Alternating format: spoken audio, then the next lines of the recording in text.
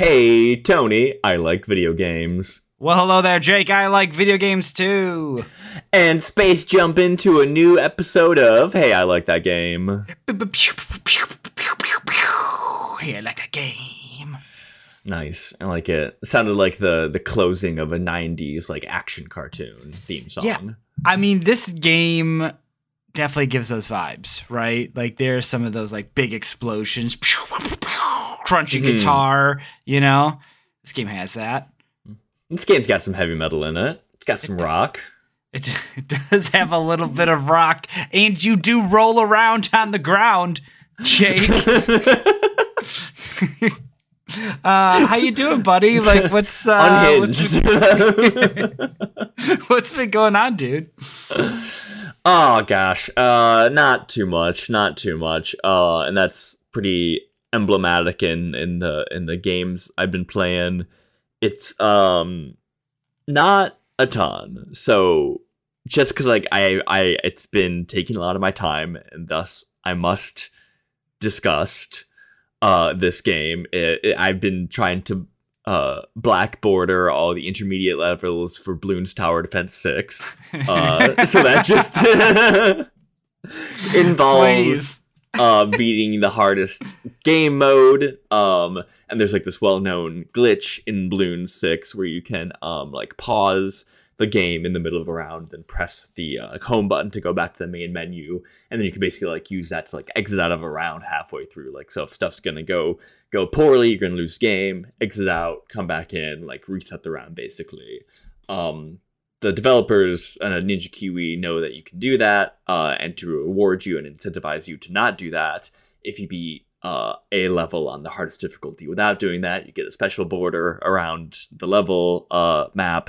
So I'm trying to get that for all the intermediate maps. It's time consuming. I'm trying not to use guides just for more fun. And it's cool. Game rocks. Love it. Love it. Bloons Tower Defense 6, right? We're done. 6? 6, yes. And that gets its 2024 mention, so I can hold off till 2025 to talk about it some more.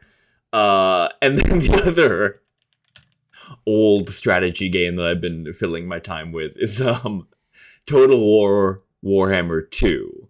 Going back to 2, okay. Going back to 2. So like I had 3 because of Game Pass. I don't have Game Pass anymore because I was that immensely disappointed by Starfield. And like, you know, I'll probably pick it up Game Pass again in a little bit. Just got a new job. Wait for a few paychecks before I can start luxury spending on stuff like that again. So yeah, went back to 2. Because like I don't know, like I'll watch some Total War content on YouTube every so often. I think it's kind of fun to like, I don't know, watch strategy guides for like different factions, or even like kind of watch like high level competitive play, which isn't like the most compelling of like RTSs, but it's still like, okay, like it's interesting to see what the strategies are, the meta are. So kind of taking that into some campaigns, and like, you know, Total War is a lot like a lot of those strategy games like Civ or like these Skylines, where it's like you really need to put a ton of time into it before you start feeling like really at ease with a lot of the mechanics and what you can do with it. And like I finally feel like I've been like I'm like flirting with that line, and like I'm like really like settled and like good with it. Like I feel like I know what I'm doing, and like the nuances between the factions and how they play. So I've just kind of been like ripping through a bunch of different types of factions and trying different campaigns, and you know, tweaking around with the difficulty to see what like feels fun. And it's cool. Like I've been talking about, Warhammer universe is very silly. It's very dark. Everybody's mean and xenophobic, and I found that I like the races or the factions that just like kind of shirk that off. Kind of like, so in Total War 3, I liked the Demons of Khorne, which are, you know, just they're just fighty demons. They love it. They don't care from where the blood flows as long as it flows. For Korn, the blood god, like that's cool. All right, they're loving it. They're all for it.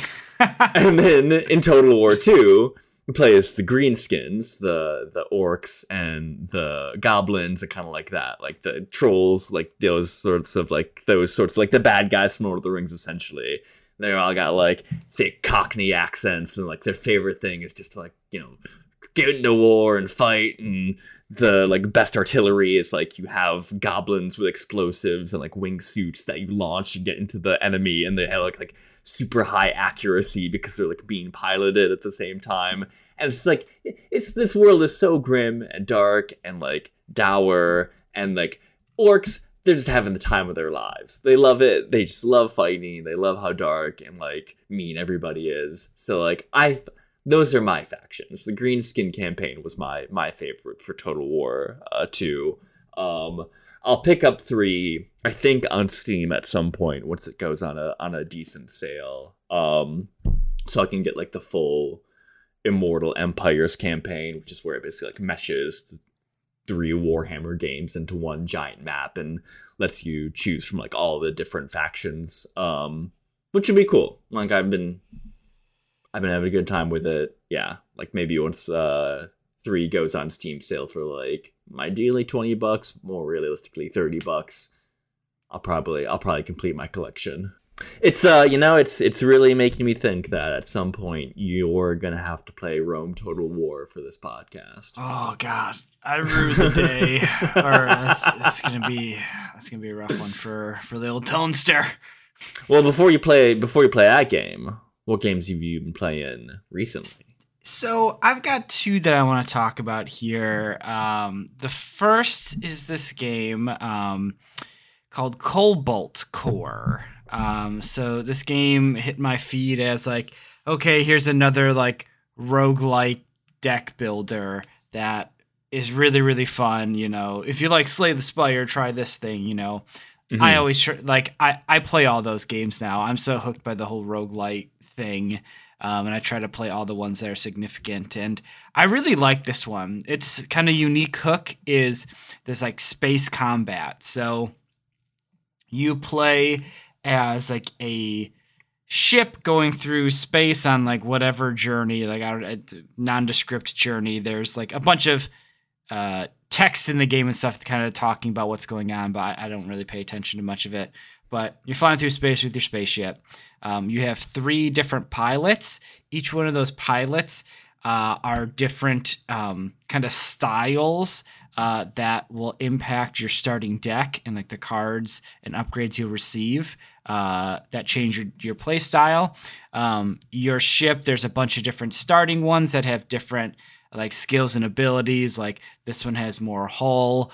This one, instead of having normal cannons, it has like sentry bots that come out. This one has like a cannon that like switches sides as you play cards, which is interesting. But the way combat works is you could almost play this game in a spreadsheet, I feel like, because you have 3 rows that you are manipulating. The back 2 are your ship, and then the forward one is the enemy. And then there's like a mid-ground like state in the middle of the board. And you're basically trying to maneuver your ship to not get hit or put things in between you and the enemy ship so you don't get blasted by their guns, or things like that. It's a very simple, easy to pick up and play mechanic, but the different types of ships, different pilots really impact how you build and play the game. So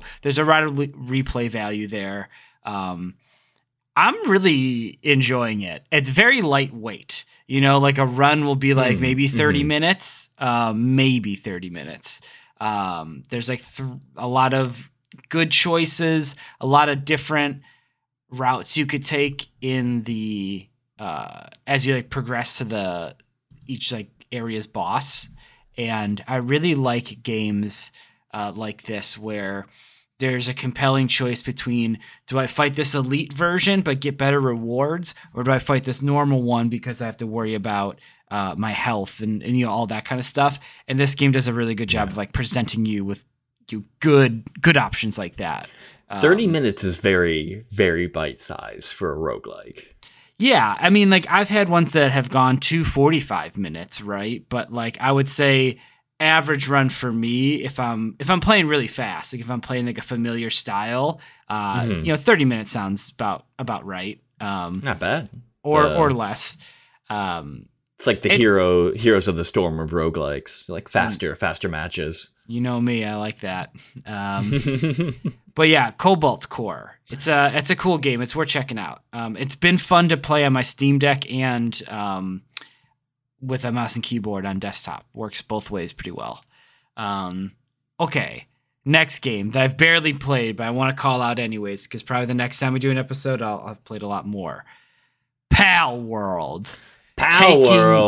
Taking the world by storm. Pal World. Making a pal out of everybody in the world. So this game is freaking bonkers. It's like it's like Pokemon, but it's a survival crafting game, but there's also guns.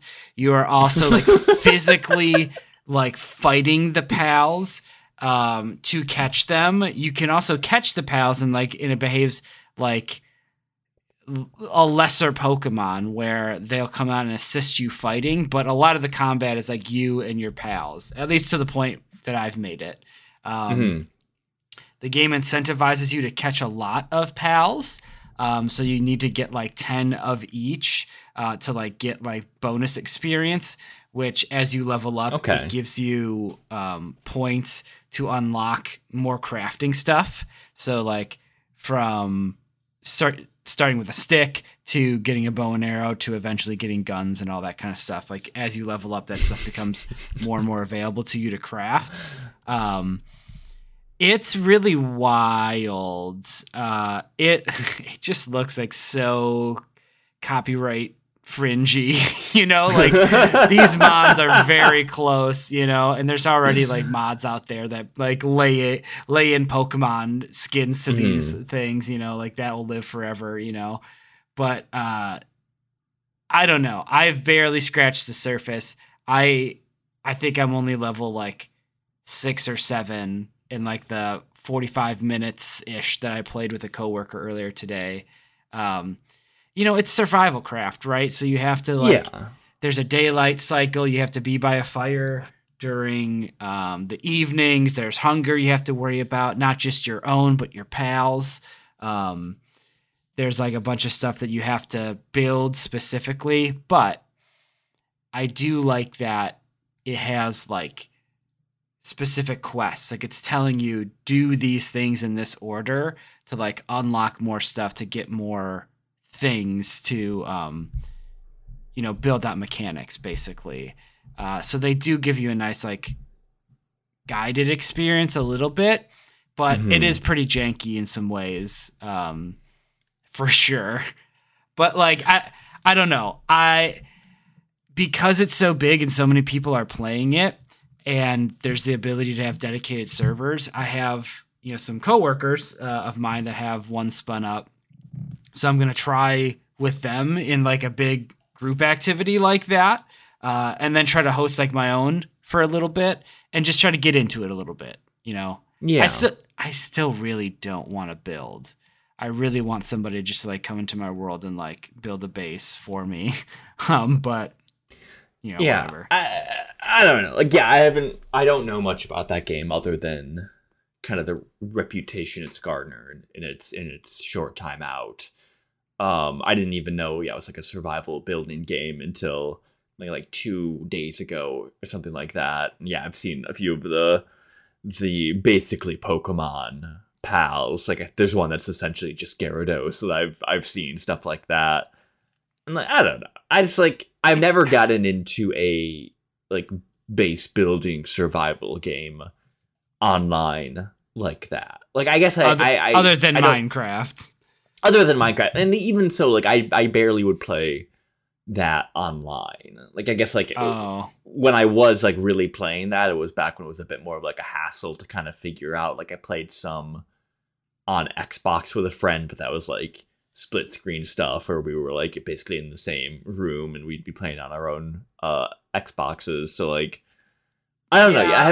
I haven't done anything like that. I feel like that's the kind of experience I almost like to have alone. But like for all these games, like all the extra fluff they add on to it, like multiplayer really like builds into it, or at least the world having like other people in it. Like I get why it needs to be there, but none of them have ever like really hit me. And it seems like Pal World, like, I mean, like the Pokemon mechanic meshes fairly well on top of that. It works with it. And like you see all the little monsters populating the world. They do a good job of highlighting, you know, what is too strong for you versus not. You know, there's like obvious danger markers on them. They're all shapes and sizes. It's interesting that the ones that fly, you can jump on their back and fly around with them once you unlock like certain abilities, and saddles and stuff like that. Like I think all that stuff is really neat. It's kind of crazy, the aesthetic though, and that you can basically put your pals to work in your base. And like they show in the marketing materials, these like pals working in a sweatshop basically. And it's like, what the fuck, dude? And like you can kill and eat the pals. You can, you know, there's all sorts of brutal things that they're doing with these like Pokemon that you know, Nintendo would never do something like this because they go so far out of their way to like obscure the harsh realities of what like Pokemon would mean in a real world type thing, you know? Oh, Pokemon just love battling. It's their favorite thing to do, and they just have a big smile on their face after they get the crap beat out of them. Right, exactly. Like it's Nintendo softening of the edges, and Pal World just like, nah, bro, you got guns, and we kill them. We're gonna eat them. It's gonna be glorious. I'm gonna wear their pelts as my face. Like it's They go from 0 to 100 for sure. I mean, those are like the kinds of things like go for it. I don't know. Why like not? I would think about when I was a kid, where it's like, wow, these creatures are they're so it seems like evocative. It feels like a fake game like that. In that these are like the imaginative game that I would think up of as a child, but never would make. And they're like, fuck it, we made it. Right? We did it. It's. I'm very interested in digging in more, both like in other people's worlds and then having my own, you know. I'm gonna give it a shot here.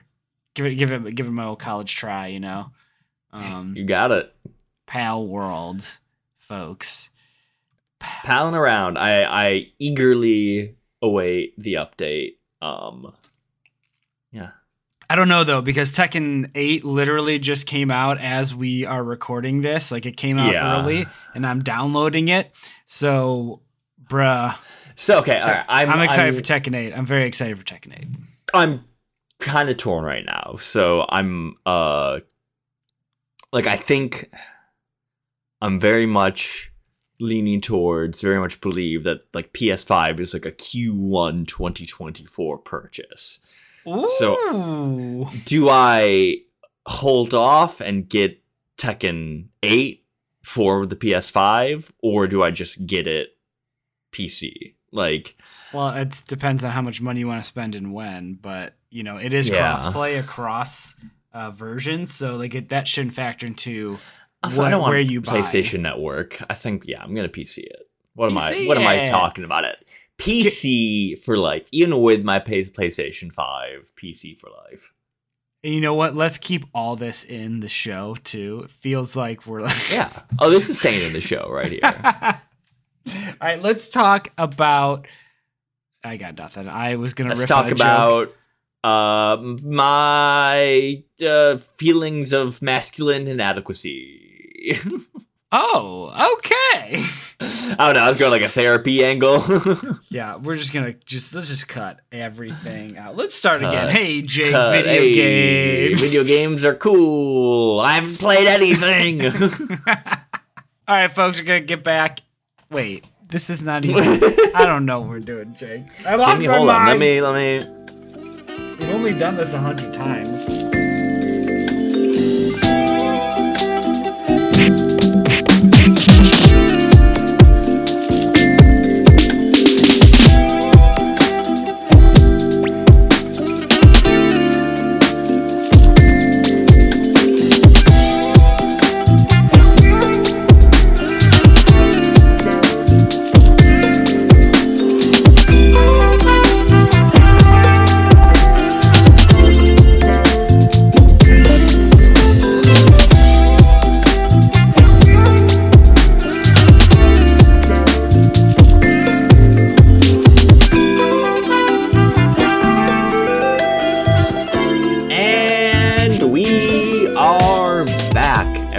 everybody. We are talking about Super Metroid today for the Super Nintendo for our Super 100th episode. We have not covered 100 games, not yet, but we, I guess, like, some of those have covered games. We have not covered 100 episodes, I think. So, like, we're not counting, like, you know, modern releases, like not live shows. We haven't done live shows where we met up after we, like, moved across the country and stuff like that. Cutting out things like Sword and Shield, Inscription, Tears of the Kingdom. If we cut those out, we're at 88. If we include them, we're at 91. We still have a couple more games to make it to 100, but this is the 100th episode. 100th episode. So, yeah, you know, wanted to do something a little more beloved, a little more known. I was a little rushed in the choice. I was coming off illness from the new year and the traveling, so I was a little underprepared. So, you know, Super Metroid, I'm eager to discuss. I'm happy I played, especially after we've played Metroid Fusion and Zero Mission also for the podcast. But, you know, since we've played both those games, it's going to be a lot of a conversation of, like, the three of them. I feel like maybe been the wrong choice now that I thought about it more. I probably should have picked one of three different other games. One, Metroid Prime, which, like, makes kind of sense of, like, playing a Metroid game. But, like, I think we're not going to play another Metroid game until you bring it up, Tony. I was just about to say, I'm glad we're talking about this off the top here because we're done with Metroid for a while after this. I'm guessing, like you said, unless we do Prime, which, in my opinion, the only way we really end up playing that is if we get, like, people requesting it, people donating for us to do it or something like that. Because I'm kind of done with Metroid at this point. I played so much of this stuff. And, like, this game, playing through it, now that I've played so many of them, I haven't played this many Metroid games ever before this show. And now I understand what they've been doing for all these games now. And I've, like, kind of honed in on the things that I don't like about it, but there are so many things I do like, but now I'm, like, pretty crystal clear in, like, my thoughts about the series, having played, like, 6 of them now. Yes. Having now played Super Metroid, which we'll discuss more, is kind of like the text of, like, what Metroid became. Partially just because so few mainline Metroid games, especially 2D Metroid games, have ever been made. But also just because this was a really influential and important game. But one of the other two games I should have selected for the 100th episode, not 100th game, and one of these two will probably come in between now and that 100th game episode. One is Fallout New Vegas, which was kind of like the aborted first episode of the podcast, which I feel like makes it kind of thematically more important to us. And then the other one, which is something that's been on the list since day one for me, is Time Splitters 2, which I just, like, need to make you play at some point. Well, we still got episodes before. We got episodes. We can get those in. And then we got this episode, which, despite my hindsight, is about Super Metroid, which was, I guess, still is for the Super Nintendo. And I played on the Switch Virtual Console. So did I. So I never owned this game. Like, I never really got into Metroid when I was younger because I just didn't have the games. My cousin did. I remember my cousins Scott and Matt. They both had Super Metroid for their Super Nintendo. That's where I first played Street Fighter, was on their Super Nintendo with their game. So they had that and this game. And I just, like, I started it. And I just got bored of it. I was, like, little. I mean, this game came out in 94. Yeah, I was, like, 8 years old. Like, they had this. I'm pretty sure they had this brand new. So I was, like, a little kid. Couldn't get past Metroid. You know, Street Fighter was more my speed. Yeah. And I just never really played these games at this time, you know? Yeah, it was the same thing for me. In my household, Genesis had won the console war. Had, like, the closest, like, Super Nintendo I had was my cousins, who, you know, we'd see every once in a while. and their Super Nintendo, as far as I was concerned, was strictly for playing Teenage Mutant Ninja Turtles 4, Turtles in Time. And if the Super Nintendo was on and that was not the game playing, somebody was using it wrong. Somebody fucked up. Yeah, somebody really fucked up in that situation. I know. I had a bit of both. I had a lot of Sega games, but I also had a lot of Super Nintendo games. But like my Super Nintendo collection was like, I guess like both collections were like very weird and eclectic. But like, yeah, definitely had some big holes in my Super Nintendo collection, including Super Metroid here. Yeah, like just like dive in. Do you want to say anything else up top, or do you want to dive in here? So like, the one thing I wanted to talk about for like why I brought up the Switch specifically is I think this game's, correct me if I'm wrong, this game's aspect ratio is a little messed with for the Switch, for the widescreen kind of format. Because like when I was playing it, it felt very kind of like a little like almost like squished, a little like zoomed in. I remember maybe it's like a screen size thing, but like Metroid Fusion, like you see a bit more of the map on the screen. Like Samus doesn't take up so much of the screen itself. I watched some side by side comparison, and they looked pretty similar. So then I was thinking about it. I'm like, oh, maybe like the Switch kind of like messes with the aspect ratio a bit more. But like, I don't know. Did you notice that, or am I seeing things? Nah, I mean, I'm pretty slow when it comes to that stuff. So I don't know if I'm a good person to talk to about it. Like, I don't notice that stuff until like somebody really has to point it out to me, and then I'll start to be like, oh, okay, yeah, I kind of see it. I don't pick up on that stuff very quickly. Okay. So I didn't even think about it. Well, yeah, well, Super Metroid is a Metroidvania that came out for the Super Nintendo. Yeah, yeah, it's like this is like, hey, I think big spoilers here. Hey, I like this game. This is like literally one of the best games of all time. Even though I don't love Metroid as a series, this game is very good, and I think it is very good because it starts off with such a bang. You know, like this game really moves. It starts with this like, you know, kind of escape the wreckage of or like what the ship is like crashing or something, right? So you have to like get out of there as fast as possible at the very beginning of the game. And then it turns into your normal, like, you know, Metroid. You're exploring these different planetscapes, kind of different levels within the planet. Right. Like backtracking around, all that stuff. But it starts really fast, you know, and it has that like interesting gameplay section right up front. And then you're getting those upgrades really quickly. You know, you get the morph ball, the missiles, you get a, what's the first laser upgrade, like the Spazer or whatever. Yeah. You get that thing like super fast. I feel like in the first like 15 minutes, not even, I got like so many upgrades. Yeah. It's things that actually, let me look it up here. What are the upgrades here? Yeah, the game really moves from like, you know, the initial station to getting onto Zebes, you know, planet Zebes. Zebes. And then you like moving through the other, you know, Brinstar, No Fair.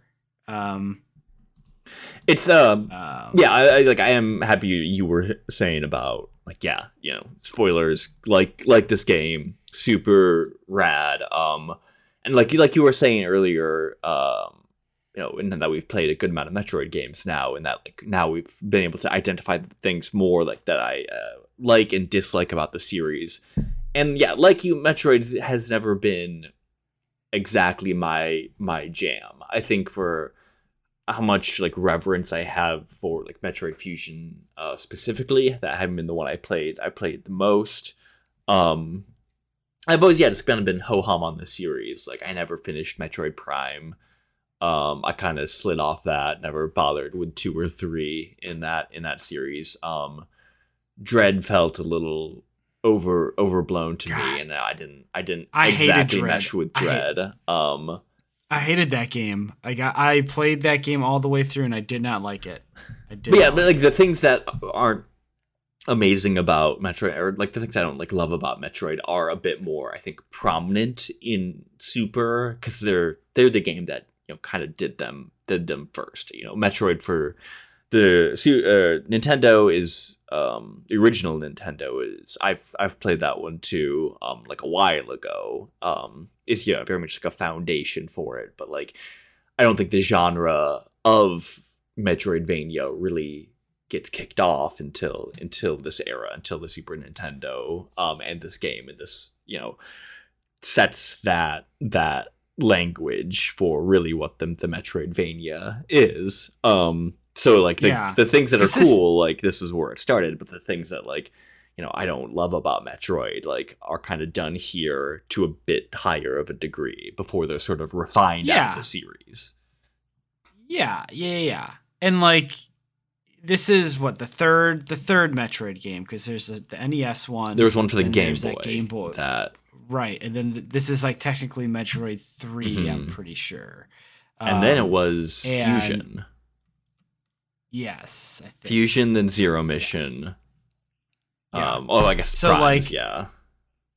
As a third attempt at this series, I think it's like it evolved in all the right ways. Like I feel like the map in this game, there's so much more like exploration in this game compared to like even like compared to Fusion. I feel like the exploration in this game is like really good, and a lot of alternate paths and different.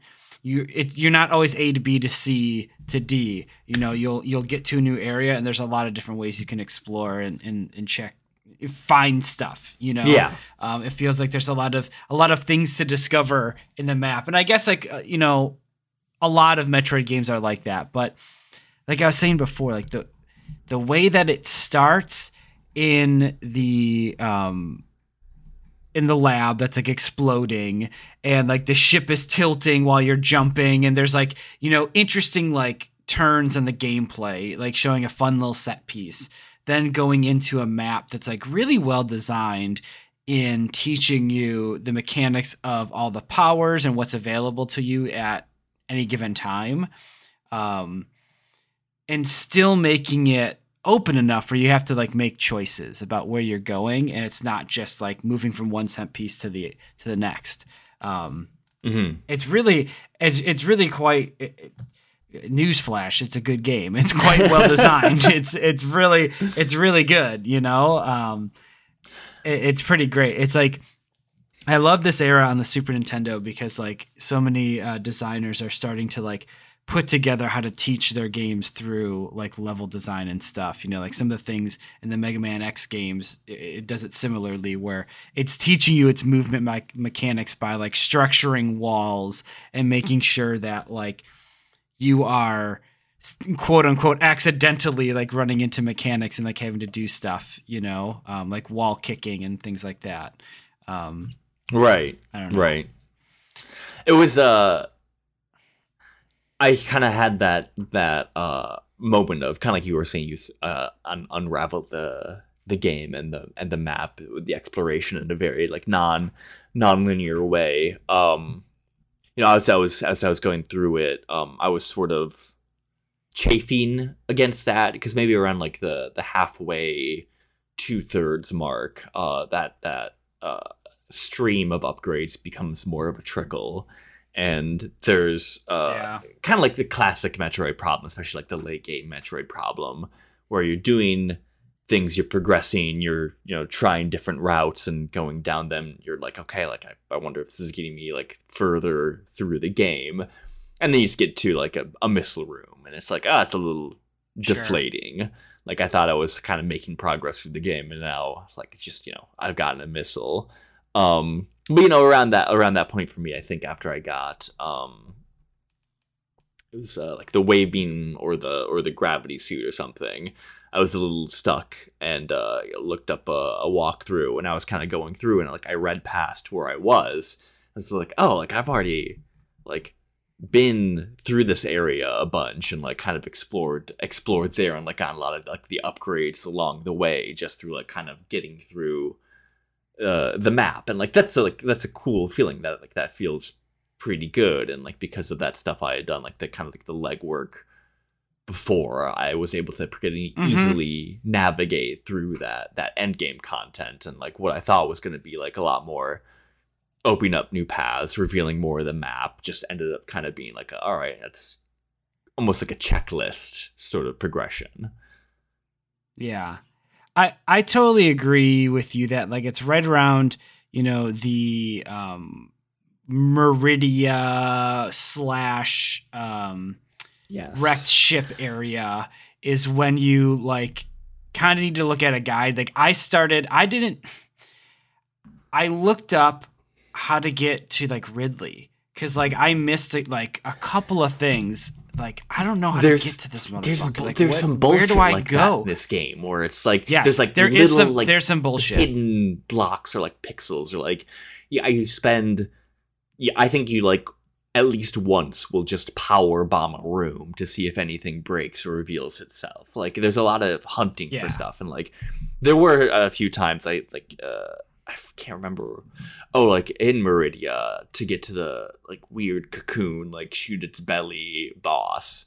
To do that, you have to like jump down some spikes, and like that wasn't something I realized until like I finally like watched it in a tutorial. I was like, kind of like head on forehead, because the level design does sort of indicate that in that area too. Like, 'cause it's a grappling section, and the second part of it, the grappling point breaks, so to jump back, like you have to go onto the spikes. Like you realize, like, oh, they actually didn't hurt me. Yeah. So like I get it, that was telegraphed, but like just barely. And I spent like an hour just completely fucking around the map because I didn't know I was supposed to jump down there, and like that restriction doesn't feel great. Yeah, that I completely identify with this. I had a similar thing happen in Brinstar. It's like I couldn't fucking figure out how to get out of this like little series of rooms. Just could not fucking, like, I was randomly shooting everywhere. I was using the X-ray scope, I was like, one of the core things I do not like about Metroid games is this, the where the hell do I go? I'm shooting everything. I'm trying to figure out how the hell do I get out of here, and you just can't do it. And like I said, I spun my wheels for 15 minutes. I called up my good friend Rob, future friend of the show, who's like a very good Super Metroid player. Like he can beat it in like 2 hours. Like he can do a pretty solid speed run of it. Yeah, right? It's so fucking cool. But I called him to like, I sent him a screenshot of like the room. I was like, what the fuck? And it ended up being like the upgrade pedestal crumbles. So if I would have like sat on it or something, it would have crumbled there. And no other upgrade block at that moment in the game had behaved like that. So I didn't even think it was an option. Right. Yeah. Right? Like these one-off So there's stuff like, and like this game does a lot of those things that are novel. Like, I'm going to make a weird connection here, but like those statues with the Chozo statues, like most of the time they just give you a power up. Sometimes you got to get in a ball and then it'll like walk around or do different things. Sometimes it'll fight you. So like it breaks expectations, right? So like this game is always messing with that kind of stuff, but sometimes I'm not vibing with how it's trying to tell me to finish a room or get to this next place, because I'm just not seeing it, Yeah. I don't know. Like, you know what I'm saying? That's that like, Metroidvania project. Like it it's a Metroid part. It doesn't like feel, I don't know. Like there's like the feeling of like, oh, like very early in the game, you go to a door and like, oh, this one's red instead of blue. How do I open it? Like, obviously I need some kind of upgrade or item. You get the missiles open those doors. Or like, oh, like there's a grappling point in this room, and like there's some like grappling based like puzzle or like jumping section you gotta do to get to the next section. Like overcoming those challenges or those like puzzles feels good. But it's like, oh, like, well, I already bombed the other corners of the room, let me bomb this one. There was something there. Like that like process of elimination progression or like blocking a progression, that doesn't feel good. And like that's one of the things that Super Metroid, I feel, I don't like, I'd have to like tally the moments, across all the 2D Metroid games, but like feels like happen more often. Jake. Right? Listen, I couldn't find my Game Boy Advance charger. because I wanted to play some Fusion. As a comparison point. Like, I wanted to look at how big Samus was on the screen. Okay. Yeah, like I feel you, man. Like there's some really frustrating things in this game for sure. I will say something that I love about this game that I don't remember it being in the other games. The X-ray scope. X-ray scope doesn't really. I think this is like this and Prime have it, but like Prime is totally different. Yeah. The X-ray scope I think is like, I was so taken aback that it came up in the game so late, because that feels like something that would be really nice to have earlier in the game to teach you the language here of like, hey, sometimes we're going to hide stuff in this level. Here's something that you can use to pan around,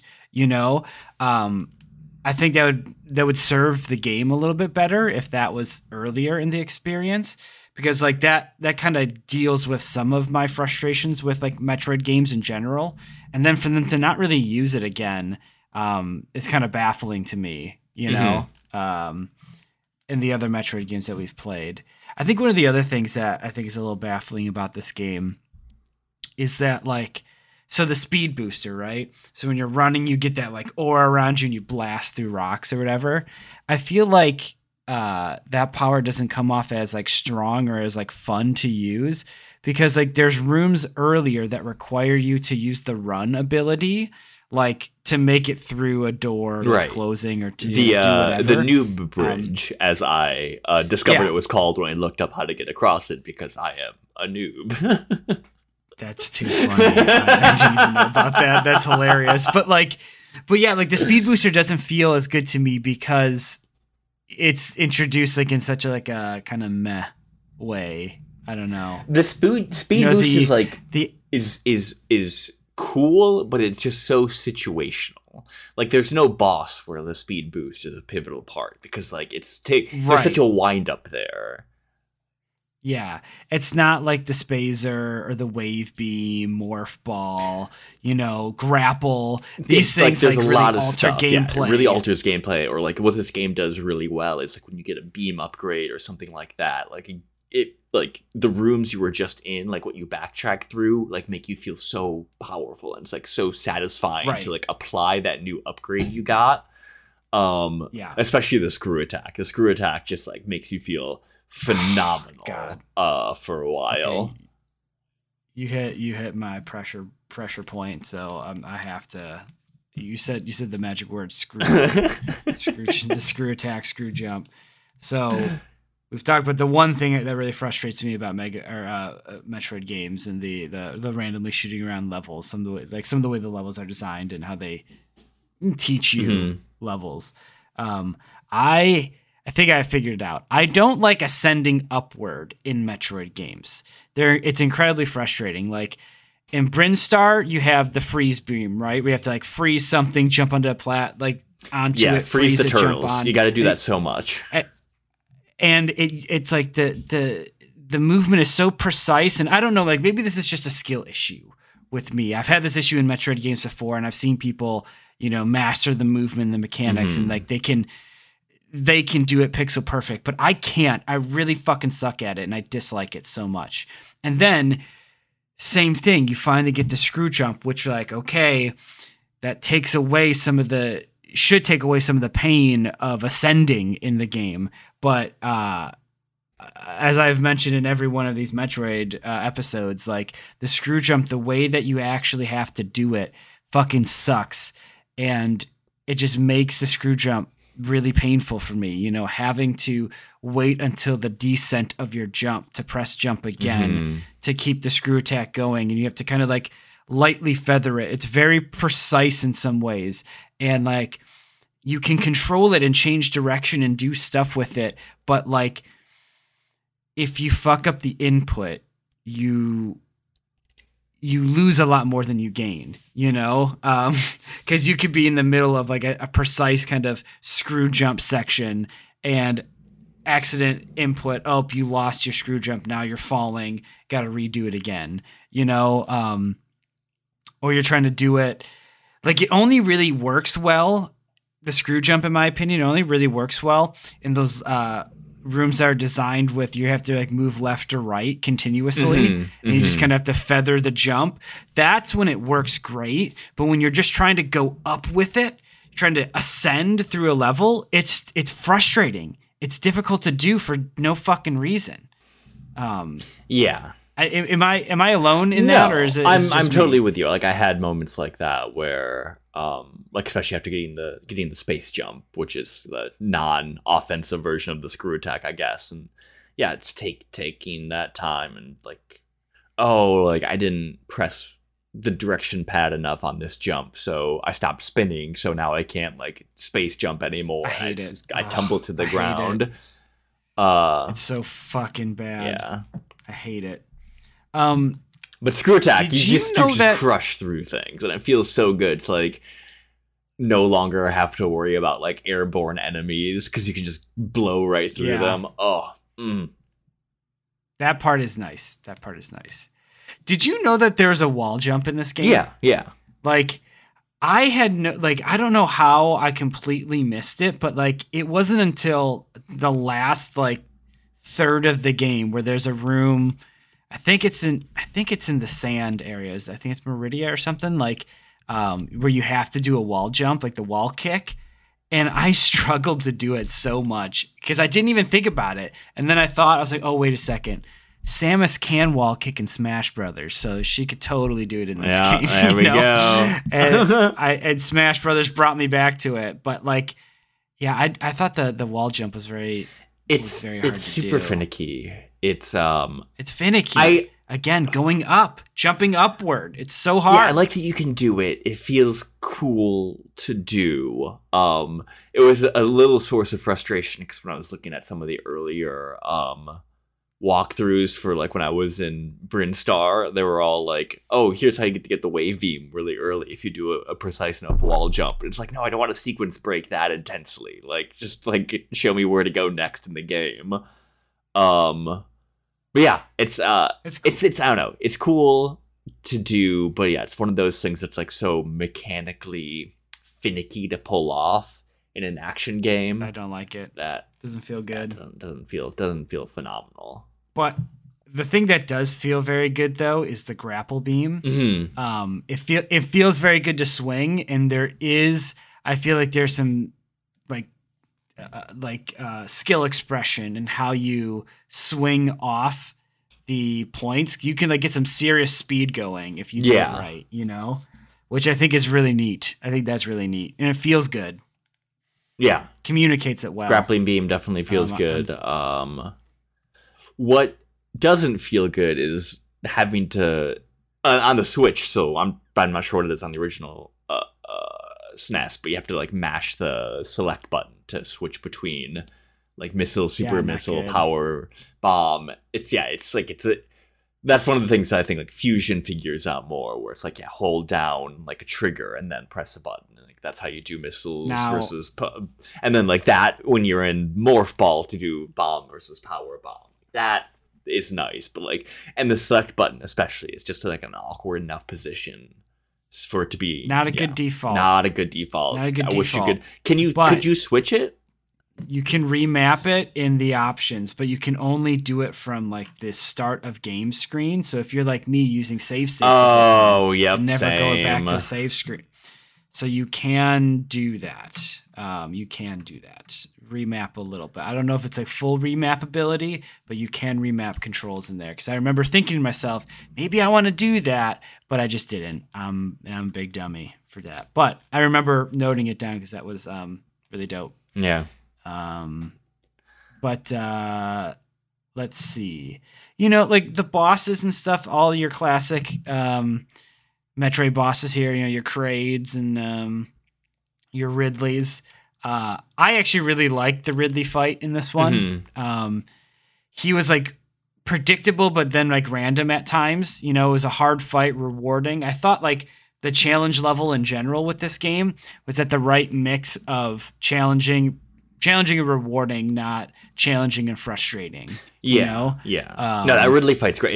It's a small boss arena, which I really like.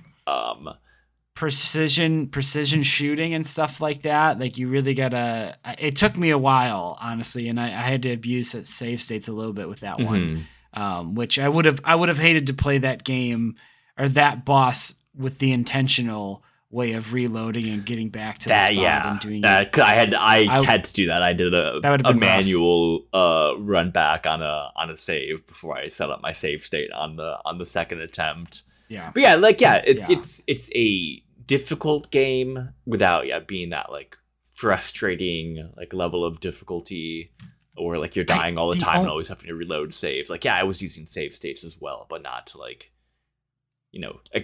run back at bosses like in rooms like that all the time, mostly just because it was faster to get to and like menu to. Yeah.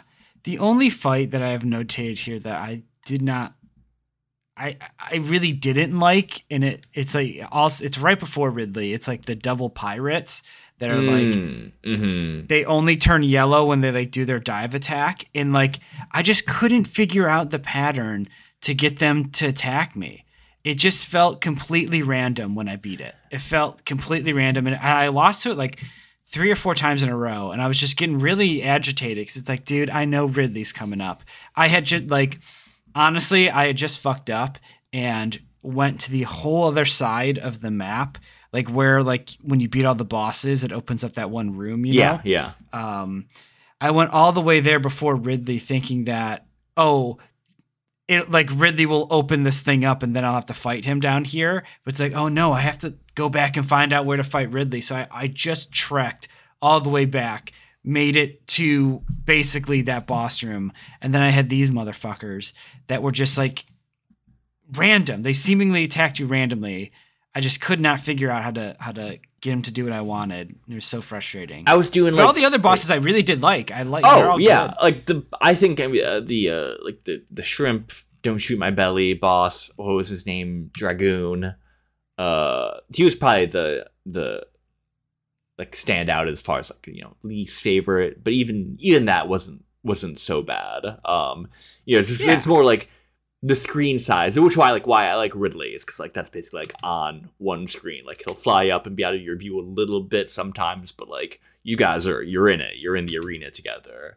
Whereas Dragon Shrimp guy like swoops in and out a lot. There's a good amount of just kind of like jumping and like blind firing that's required from that. But solid boss design. What's his name? I can't the long arm guy that you like basically have to push into lava. That's I know. I didn't like that fight. I don't know. I like the concept of like there's not really a health bar. You gotta push. And like it's not like a very difficult boss. It's sort of like repetitive. It's almost more like a gimmick fight. And then I'm also just like a sucker for like his bones coming back at the end and freaking you out. Yeah, I'll definitely agree. That's a gimmick fight, and that one took me 3 tries. The first time I was like, what the fuck is going on here? Like I just completely died to it. I was not getting the gimmick. And then when I got the gimmick, it was easy. It was it does not convey it extremely well. That's one of the bosses where like I've had fired like a ton of missiles into it. And then like at one point I kind of like jogged my memory of like, I think I've seen this on like a Games Done Quick or something of like you push them. Yep. Yeah, and same thing with the grapple beam electrifying shit on the Dragon or whatever, like you were saying. The what now? Kind of meh. The shrimpy, remember the boss that grabs you? You can electrify him? Yeah. Oh, like the shit on the walls? Yeah. Oh, that's why you would swing so much when they grab you. Oh my god, you never did that? That you beat it? Oh my god, dude. It's amazing. Still the hardest Metroid boss is the big spider guy in Fusion. Like when the elevator breaks down. That was such a sick boss. God, that's a cool boss. critique that I had heard a little bit here and there about Metroid Fusion, which I now understand more having played Super Metroid, is the linearity of Metroid Fusion. Like when that's a much more like regimented and like segmented world. There's like a kind of a soft hub world. Whenever you enter a new area, like a lot of the times you're going into a navigation room, which is going to give you like a specific objective point, and that gets played with a lot throughout the game, especially like later in the game. Like kind of like, oh, you're not always gonna be able to go down the path that's like set before you, because you have to like, you know, go around. And I do understand that Super Metroid is very, very non-linear. Like once you get through the tutorial area and land on Zeebs, you're, you know, just let off the leash and, you know, go get it. Like the environment is going to give you all the objective guidance that you'll get. And, you know, then Fusion, which gives you waypoints, essentially, not so generous and like it's like Skyrim or anything, but like pretty handholdy, especially compared to Super. I don't know, like like that part of Metroid I don't like, that not being sure where to progress, the like going down pathways only to get like, oh boy, like 3 more super bombs, like that's really gonna help out at this point, versus just like I would like to progress the game now kind of feeling. And the open worldness of a Metroidvania isn't the same way of like a Tears of the Kingdom or like Elden Ring, where you can go anywhere. It's like when you've kind of like peeled back the world a bit more and get more upgrades, it's like, okay, now I can go like 2 more places, which like, are any of those going to lead me closer to the plot, or are those just going to give me another missile pack? Like there's that part of Metroid, which is like, I get sort of one of the core factors of Metroid. That's kind of one of the defining features of Metroidvania, which is just not what I love as much out of games. Like I don't dislike linearity so much, and the non-linearity of Super Metroid isn't like a non-linearity that like kind of engages me a bunch. Yeah, I could see where you're coming from with that. I like this game a lot. I still think Fusion is my favorite, but this is like number 2 for sure for me. Oh yeah. If we're ranking them, that's where I am too. Ranking them.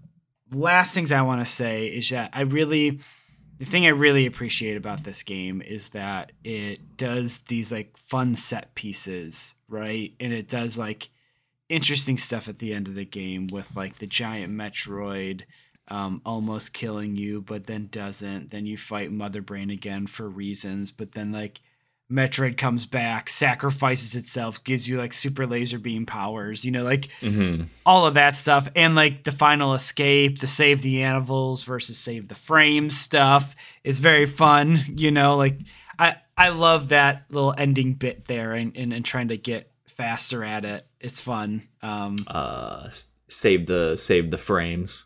Save the animals, dude. Come on. Save those cute animals are doing like they didn't hurt you. Who hurt you, Jake? Who hurt you? Frames never hurt me either, Tony. Oh my God. Go touch grass. Jesus. Yeah, I should. Hey, I like that game. Yeah. Hey, I like that game. Like super. Hey, I like that game. I think my ranking is Fusion, Super, Zero Mission, Dread is at the bottom. Like the Dread is the fucking floor. Mm-hmm. Oh my God, all the way down there. I'm not including Prime into the figure here since I think it's like such a different. Not game. Till you make us play it for the podcast for the 100th game. If somebody like donated like during the charity stream or something and like made us do it, then I would. I think that's probably like what the bar would be. Gotcha. If somebody's got to donate for it. The other thing I wanted to say, like while we're still talking about Super Metroid a little bit here, is Playing through Super Metroid, because it is a snappy, pretty fast game. Even if you're like playing it casually, it's like, I don't know, I think it took me like 6-7 hours. Like it really wasn't too bad at all. And that's me like fucking up. My a lot, final time know? was 6:46. Yeah. So like, it pushed, like it was a pretty breezy playthrough. And like I said, it really moved, which I liked. So it pushed me to go play another critically acclaimed Metroidvania, and that's The Messenger. So I started that, it was like yesterday or 2 days ago, and I kind of no-lifed it. I played like 10 hours. Nice. It was crazy. But like it's basically like a Ninja Gaiden plus like Metroidvania. So like the movement is like Ninja Gaiden, where you're kind of like climbing onto walls and like sticking there. There's like a grappling hook. There's like fast-paced action and stuff. And that game is like super good. Oh my god, I'm loving it so much. And it's made by the same developers that did Sea of Stars. Is it like I think it's like Sabotage, I think is the name of the studio. It's fucking great. And like I'm very hot and cold on Metroidvanias in general. I don't seek them out unless somebody tells me there's like a really, really good one. And playing Super Metroid rekindled that like fervor in me to play another Metroidvania game, but like making sure it's a very good one. You know, I feel like the top of the Metroidvania pile is like some peak video game stuff, but it can go south pretty fast too, you know? It makes me just like a little curious to go back for Prime, because like I played that around launch. A friend had it, I borrowed it, got a little into it, then stopped. Then like not, I think in like undergrad or a little after that, like I tried again. It's like, okay, yeah, like, it's supposed to be a classic, like let's go for it, and like got further in, but still had that same problem. So, I definitely enjoyed this, and like seeing the progenitor of pretty much all the good stuff of Metroid in this game is cool. And in the same way, like I don't know, like the RE4 like remake might like on paper like be a better game than the original RE4, just because like games have developed and like gotten to a whole new place in the time that in time that passes. And in the same way, like Metroid had development since Super came out, and like it'd be cool to see other areas of that. And like I've like Fusion so much that it's kind of given me a curiosity about this franchise, this subgenre. And like the more I kind of pick at it, the more I do find cool stuff. Yeah. Speaking of cool stuff, Jake, do you wanna talk about our next game? Yeah, we're gonna play for the podcast here. I do. Okay. So I'm gonna give you a choice. Oh, I love choices. Both of these games started with Chi, and I was like, wait a minute, no fucking way. Then I want both these games to be in our first 100, the first 100 games that we cover. Okay. I want them both, so I was like, okay, I'll give you a choice here, but I'm just gonna give them I'll give you just some descriptors, and you pick which one. Okay.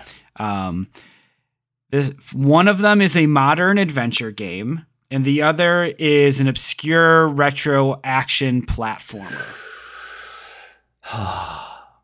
I'm gonna go based on mood, and I'm feeling a bit more actiony. Okay, so you want the obscure retro action platformer? Yeah. Folks, this is what Jake has picked. Okay, so when I was younger, my dad would travel internationally a lot for work, and we've talked about this before. Like at the time, Sega Genesis was like big in my household, so my dad would come home with like just like weird games that he got while he was in Japan or like in another country or like wherever. He just knew, I'll pick up the new hot Sega Genesis game and like kids will be happy. We talked about that a little bit with the episode Cyborg Justice. Oh yeah. This next game is in that same pile that came from my dad. Like this, another one who's like box art, like reached out and touched my soul as a kid. And now it's going to touch yours, Jake. We are playing the early 90s Capcom hidden gem, the Cheeky Cheeky Boys, a.k.a. the Mega Twins. Jake, this game... Hold on. Rewind. I want to play the other game. No, we gotta play the Cheeky Cheeky Boy. All right, here we go. I'm sending you let me right now. See what Eldritch horror I've just uncovered here. Yeah, just Google Cheeky Cheeky Boys, Cheeky Boys. Or Mega Twins. Look at the box art. Look at the box art first. Look at this. Pow! Anime. Amazing. I'm just gonna copy this image and we'll put this right. Look at this. Look at this video game. That was the box art that I had. Jake. How? Yeah. How do you not fall in love with a video game that looks like that? For the folks at home, just Google that. It's this game is freaking wild. Alien bean in the top left is just really, really drawing my eyes right now. I cannot wait for you to see some of the visuals in this game. But yes, the next game, boys. This game has been on my list since the dawn of this podcast. This is another one. Yeah. OG list. Yeah, this game is truly one that I have not gone back and played at all, and it could be amazing. It could be awful. I do know that there are versions that are 2-player, so we should play it on our own and then try to play the 2-player. It's an old Sega Genesis port of an arcade game, so it's not super long. Yeah. So we should be able to do it. But yeah, Cheeky Cheeky Boys, folks. For the next episode. Hey, I like that game. If you had that on your bingo card, no way. Yep, I don't believe you. Seek help. I don't. This is one of the ones that I feel like nobody's talked about this game, and I'm just so happy that we're gonna dive in on this. You just have so much more obscure tastes and history than I do, and you continue to be so much more explorative. What did I come in today with? A Balloon 6 and Warhammer 2, these old ass games that are stale. You're just you're no. You're trying to say Cheeky Cheeky Boys is the new hotness? Hey, listen, it's gonna be. It is obscure. You're right. I've got the obscure games here, but this one should be fun. I think it will be. Yeah. Okay, so Jake, this is our 100th episode. Yeah. Jake. Kind of surreal, to be honest. I've never, I said in our last episode, I've never stuck with a creative project ever this long. We started September 2016 with Uncharted 2. Wow. Jeez. Yeah, crazy. Jeezy peasy. We've stayed relatively consistent. We've never committed to a specific release schedule or anything like that, or we just dropped episodes wherever it fit into our lives. And I really credit that for being why we were able to stick with this for so long. It's always been this side project, something that I was going to be doing this shit anyways. So I'm just glad, Jake, that you agreed to just do this with me, because I feel like I totally cornered you. As Jake, do this podcast with me. I was trying to incept it into you of to get me the gig of co-hosts. How's that new idea you've been munching on? Oh, that does sound pretty cool. I bet I could think of a few cool games to play for that podcast. Yeah.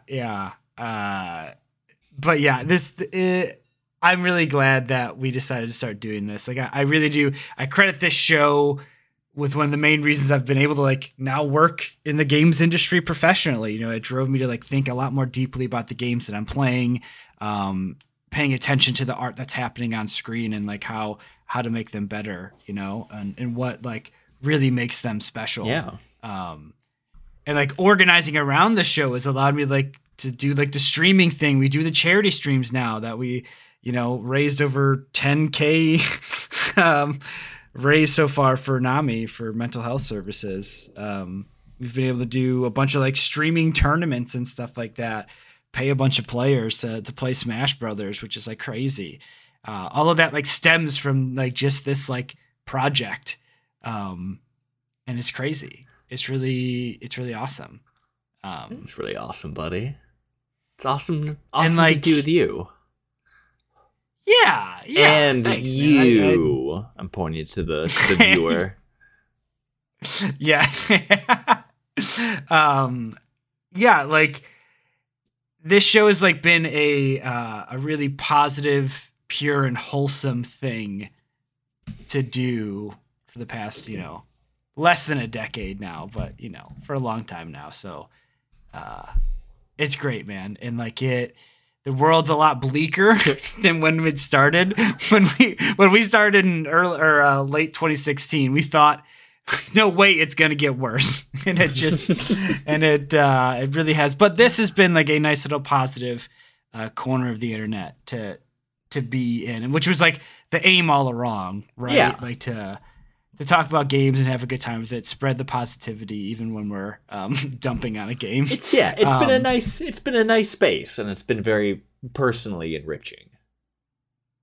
Yeah, and like it's been incredibly hard the last handful of years since the start of the pandemic, and the last like 2 years now with like so many people losing their jobs across several industries in the gaming industry, and like me.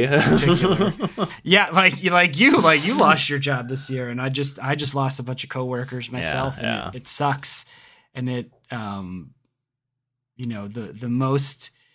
the best part about working in games is really the outrageously talented people that you get to work with through it, and it's been such a awesome part of my life that is only possible because of this show and all of that, and talking about games and trying to spread the positivity. And this is the space where we're gonna keep trying to do that.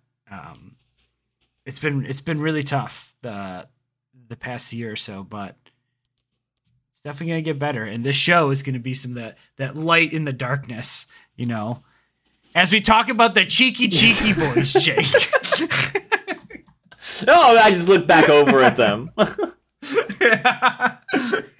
The darkness and the light, the cheeky boys. I think Akira Toriyama needs to sue somebody. He is on Nimbus. Like, I guess like clouds aren't, copyright.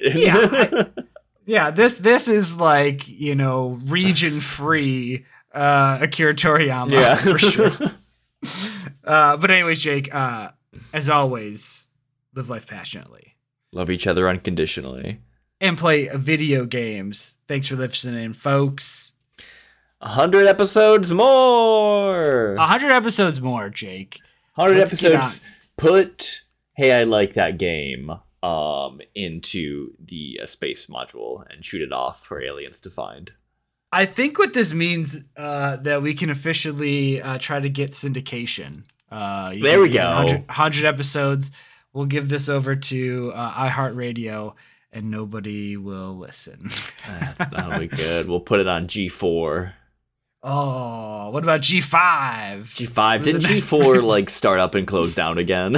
Yeah, that's RIP. God damn. It's been RIP again. It's been a rough. Listen, I spent a lot of time watching G4. So I was, I love G4. A bit, yeah. G4 we had was great. Cable growing up, so and I was a bit like a latchkey kid too. So I was the only one home after my sister went to college. So sophomore year onward, get home from school, X-Play is on, let's watch some games. Adam Sessler, Morgan Webb, what do you two got to say about the games today? That was a very formative channel for me.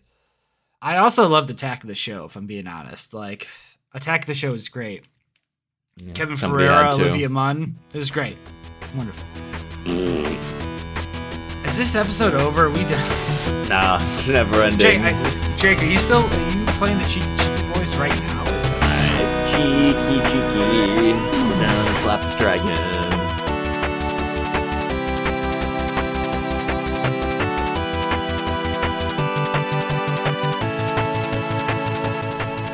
Thanks for listening to the podcast.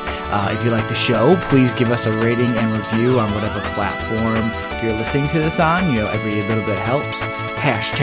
propagate the pod.